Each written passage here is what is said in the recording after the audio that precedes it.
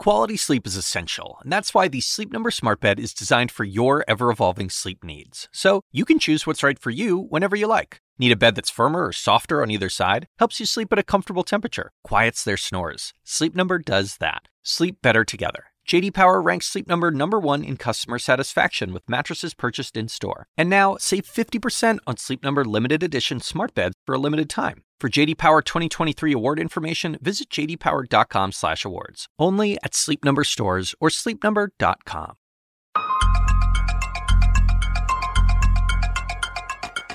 Hey everyone, I'm David Chalian, the CNN political director. This is the Daily DC Impeachment Watch.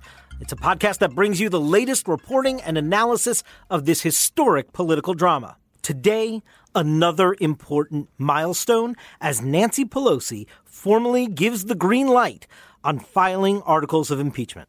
The president leaves us no choice but to act because he is trying to corrupt, once again, the election for his own benefit. The president has engaged in abuse of power, undermining our national security and jeopardizing the integrity of our elections.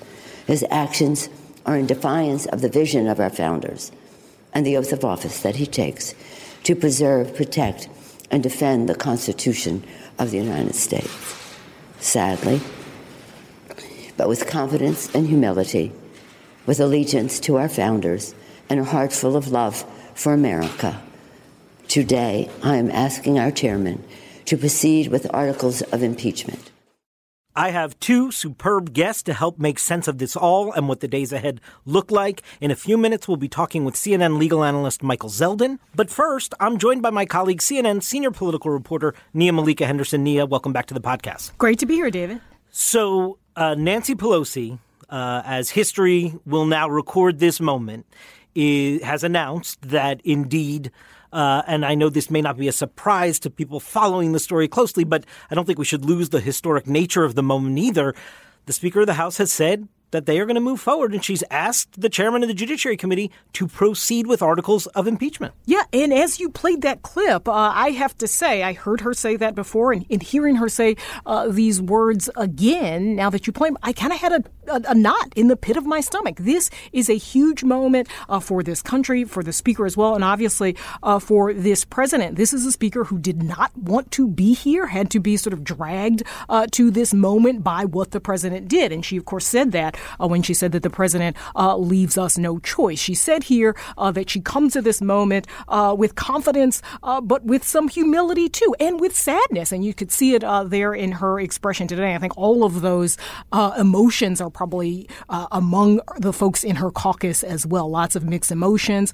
Some of them wanted to be here long ago, and then some of them obviously only arrived here recently with the Ukraine scandal and what the president did in asking the Ukrainian president to help him with political dirt. As did the country, by the way, right? Yeah. Like some of the country was for this impeachment a while back. Exactly. But actually, we saw a significant increase in support for impeachment once the Ukraine matter was in the public domain. We did. I mean, it was at about 35% or something like that in terms of folks wanting impeachment. Lots of Democrats didn't want impeachment. And then you see at this point, it's essentially a 50-50 proposition, maybe a little more in favor of impeachment and removing the president from office than not having him be impeached and removed from office. So you have Nancy Pelosi going forward with her caucus. So far hasn't been able to get any Republicans. Unlikely that she will. Even the folks we thought who might, people like Will Hurd, people who are retiring, they seem to have formed a really solid red block around this president. Well, that begs my next question for you. The Speaker herself had made bipartisanship sort of a threshold issue for moving forward here. Obviously, she's moving forward without that because, as you've noted, there's not been a single Republican to come forward yet, and either in the House or the Senate to support this effort. Does this then, if it is purely partisan, present a political risk to Speaker Pelosi? I think there is a risk for those, particularly sort of the 43 frontline Democrats, right? All those Democrats who won in those Trump districts. Because the polling you're referring to is different if you look just at the battleground districts than you look nationally. It's totally different. Opposition to impeachment is probably a little higher than his support for it. Exactly. I think that's right. So for those folks, people like Mikey Sherrill, people like Joe Cunningham, people like Lucy McMath, they're going to have tough re-elections. They're going to have to go before people who backed this president and explain why they felt like this offense basically arose to the level of impeachment. And listen, they were going to have tough fights anyway in these districts that Trump won in 2016, but they're going to be much tougher now. But listen, I don't think ultimately we know what's going to be in the minds of voters. Listen, if you're a strong Republican, you'll likely vote for the Republican. If you're a strong Democrat, you will definitely vote for the Democrat. I'm sort of one of those people that essentially think it'll be a wash, right? It'll energize folks on the right, it'll energize folks on the left, probably it'll split independents similarly. We also just don't know where the politics of this will be in November. How front and center and top of mind will this be for voters when they cast ballots in November? Yeah, because we live in a society, in a world now where stuff moves really quickly, and so this may not be the thing that the election hinges on. No doubt. Before we get to break, I do want to play you this one moment that happened with a reporter, James Rosen. I think he's of Sinclair stations now, Sinclair Broadcasting, a conservative outlet, formerly of Fox News. I want you to hear his question to the speaker where he was quoting the ranking member, the top Republican on the Judiciary Committee, Doug Collins, talking about this hatred for the president that seems to exist among some Democrats, perhaps Pelosi included, and listen to her response. Here's that exchange. Do you hate the president, Madam Speaker? Representative Collins, reason I asked. House, we don't hate anybody, not anybody in the world. So don't accuse me. I did not accuse you. You did. I asked a question. You did. Representative Collins yesterday suggested that the Democrats are doing this simply because they don't like the guy. I had nothing to do with it. Let me just say this. I think it's an important point. I think the president is a coward when it comes to helping our kids who are afraid of gun violence. I think he is cruel when he doesn't deal with helping our dreamers, of which we're very proud. I think he's in denial about the climate crisis. However, that's about the election. This is about the election. Take it up in the election. This is about the Constitution of the United States and the facts that lead to the president's violation of his oath of office. And as a Catholic, I resent your using the word hate in a sentence that addresses me. I don't hate anyone. I was raised in a way that is a heart full of love, and always prayed for the president. And I still pray for the president. I pray for the president all the time. So don't mess with me when it comes to words like that. Wow. Yeah, I mean, this was a real moment, and to see it unfold on the screen there as I was watching it on television, the reporter shouts this question to her. She's leaving at this point, but she stops as soon as she hears the word hate. And I have to say, when I saw this moment, I remembered being a young girl growing up in a very Christian, fundamentalist household, and one word you could never say was hate. Like, this was a big deal to say it in relation to anyone or anything. And in some ways, that's how she reacted, right? She reacted as a person of faith. I mean, this would be a huge accusation. And also, I thought, made the separation between, she obviously has problems with some of the president's behavior and pushing back on this idea that a lot of Republicans are casting Democrats as essentially Trump haters. This is what they wanted to do all along. We obviously know that's actually not true of Pelosi. She hasn't wanted to do this all along, and saying all of those issues that she has with the president in terms of politics, that'll be handled in the election. In this other business of what happened with Ukraine and impeachment, this has to do with the Constitution. So it was a really powerful moment for her, and of course we'll hear from her on this town hall. Nia, I was just about to promote the town hall. Yes. Look at Boom. you, right in there. Yes, what a perfect segue to say that everyone should tune in tonight at 9 p.m. Eastern on CNN to watch Nancy Pelosi in a town hall. Couldn't think of a better day for us to have a Pelosi town hall. Nia, we've got plenty more to talk about. Right after this break, we're going to bring in legal scholar Michael Zeldin. Stay with us.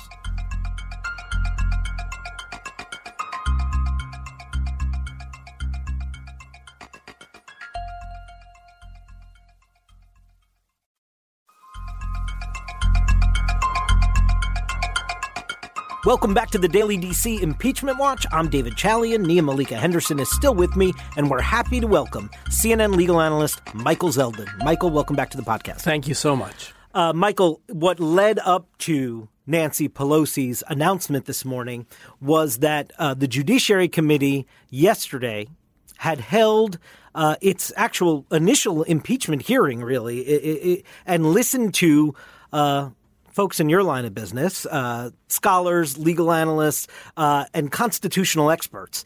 3 on the Democratic side, 1 on the Republican side. The 3 Democratic witnesses, of course, this meets the threshold for impeachment. The 1 Republican witness, it does not meet the threshold for impeachment to him. But it is out of that Nancy Pelosi announced to the country, Michael, that she's charging Jerry Nadler now to go and proceed with articles of impeachment. And my question to you is, what do you think those articles are going to look like? What form will they take? So I think that there's a probability that there'll be 3 articles of impeachment based on the Ukraine activity, and then an open question as to whether or not there's an article of impeachment based on Mueller. In Ukraine, I think you'll see an abuse of power solicitation of Zelensky for the investigation of the Bidens.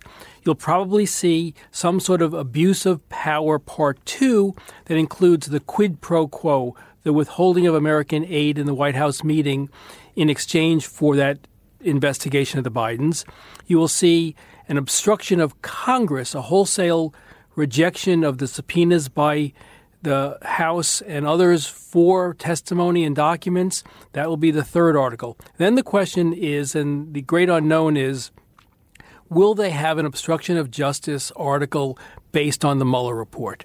And I think there's conflict in the committee and among the leadership as to whether they should resurrect Mueller or keep this clean with the Ukraine articles alone. Let's put aside that last item, potential article there, and I want to dive into the 2nd and 3rd on your list, the quid pro quo and the obstruction of Congress.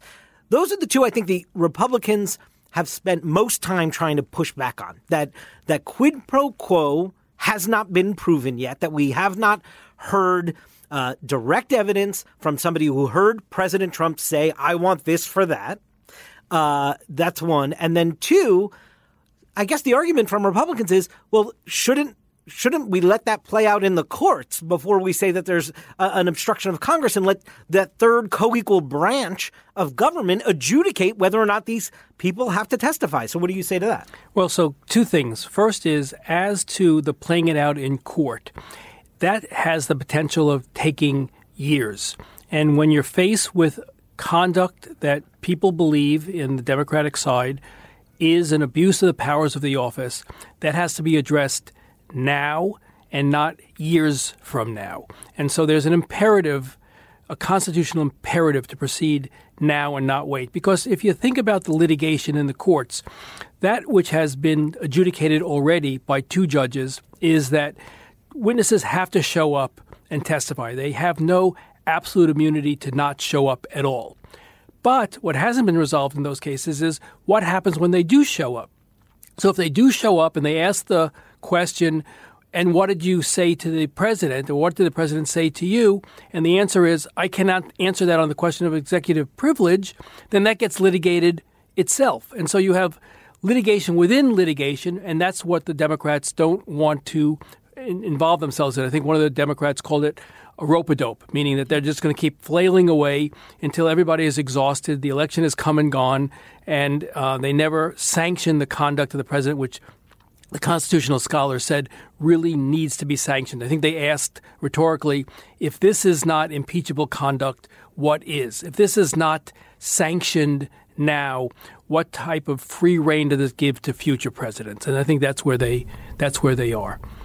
And what are the legal sort of strengths and weaknesses of the 4th article around the Mueller report and obstruction of justice?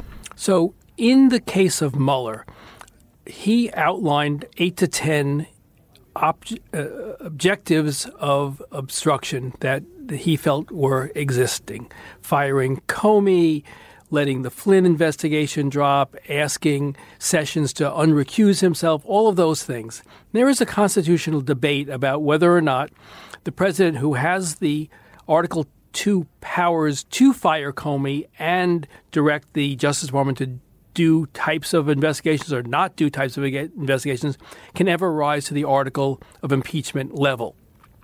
And so my thought is that there is one that's quite clear, which is the president, according to McGahn's testimony in the Mueller report, asked him to create a false record of his request, the president's request, to alter documents and lie about the president's request to fire Mueller. There is nothing in that implicates executive privilege or the powers of the president. So if you were going to resurrect Mueller, for all the nightmares that might present, that's the one article that is clean, and that's where they may head. Right. And obviously politically not so clean for a lot of these Democrats who don't want this sort of kitchen sink strategy.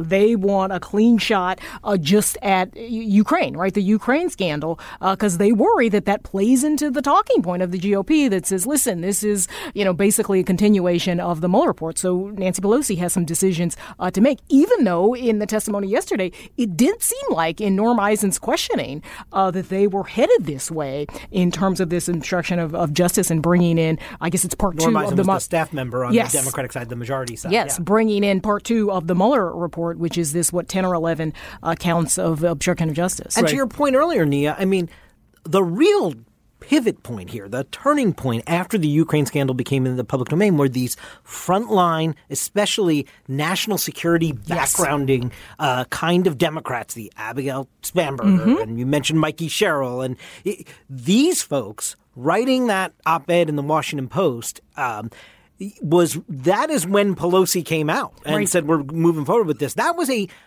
the turning point, and they were not there on Mueller alone. They weren't there. Some other Democrats weren't there. Pelosi wasn't there. Schiff wasn't there. A lot of folks weren't there solely with the Mueller report, with Mueller's testimony, which of course was much hyped and left a lot of folks deflated, and certainly didn't put in any wind in the sails of the pro-impeachment camp. But you're right. The dam broke with Ukraine, and so I think the question before the caucus now is, do they just keep it narrow to Ukraine, or do they kind of feed the base in some ways who have wanted a more kitchen sink approach to this president? Yeah, and if you think about this from a trial lawyer standpoint, because they're going to ultimately have to try this case in the Senate, you want to have a theory of your case, an argument as to what the evidence is, and then a summary of that. And the Ukraine story is a very easily told story that has a beginning, middle, and end.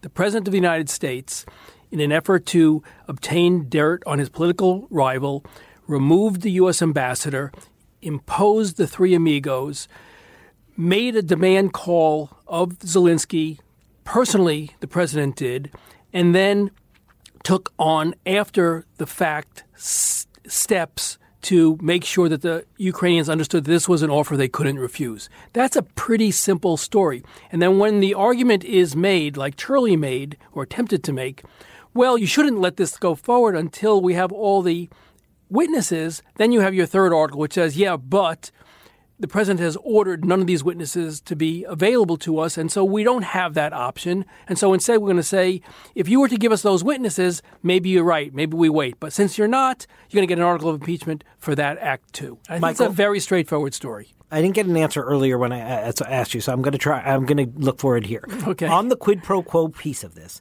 what do you say to Republicans who say there is no direct evidence that has been presented of the president telling someone, I want this for that?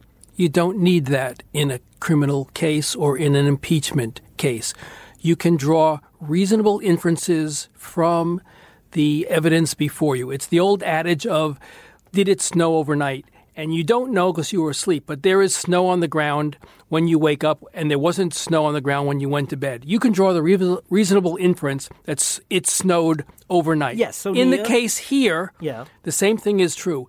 There are people who are acting on behalf of the president's desires, irrespective of whether there's words out of the mouth of the president, which there are in the July 25th call, that make it easy circumstantially and with inferences to say these people were acting at the behest of the president. There's no reasonable explanation for their behavior otherwise. I hear the very lawyerly response. I get that, Nia. My question to you is the political power that may give Republicans when you say words like inference and circumstantial. Is that political power to them? I think so. And you saw it in Will Hurd's closing, right? The close of the Intelligence Committee hearing, he essentially said they didn't have enough evidence. Like, for something like this, you need overwhelming evidence.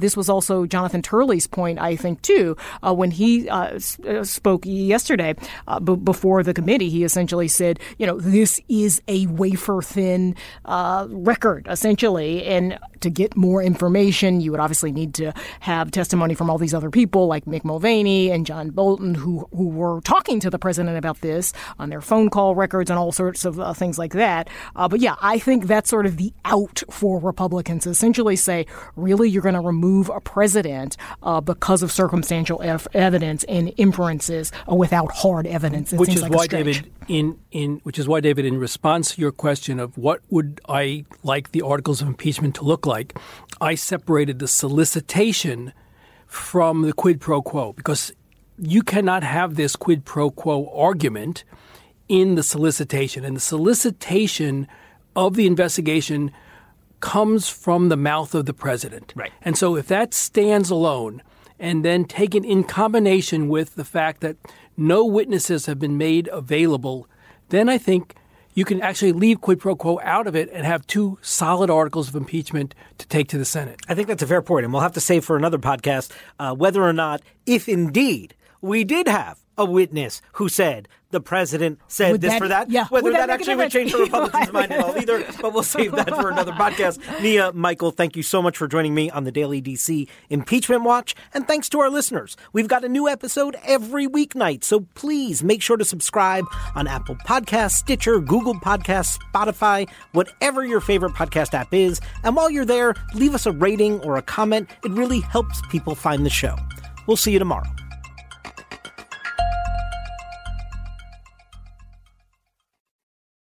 When you work next level. When you play next level. And when it's time to sleep, Sleep Number smart beds are designed to embrace your uniqueness, providing you with high-quality sleep every night. Sleep next level.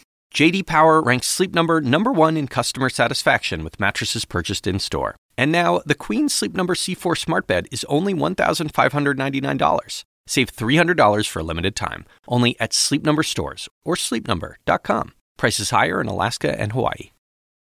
Quality sleep is essential, and that's why the Sleep Number smart bed is designed for your ever-evolving sleep needs. So you can choose what's right for you whenever you like. Need a bed that's firmer or softer on either side? Helps you sleep at a comfortable temperature. Quiets their snores. Sleep Number does that. Sleep better together. J.D. Power ranks Sleep Number #1 in customer satisfaction with mattresses purchased in-store. And now, save 50% on Sleep Number limited edition smart beds for a limited time. For J.D. Power 2023 award information, visit jdpower.com/awards. Only at Sleep Number stores or sleepnumber.com.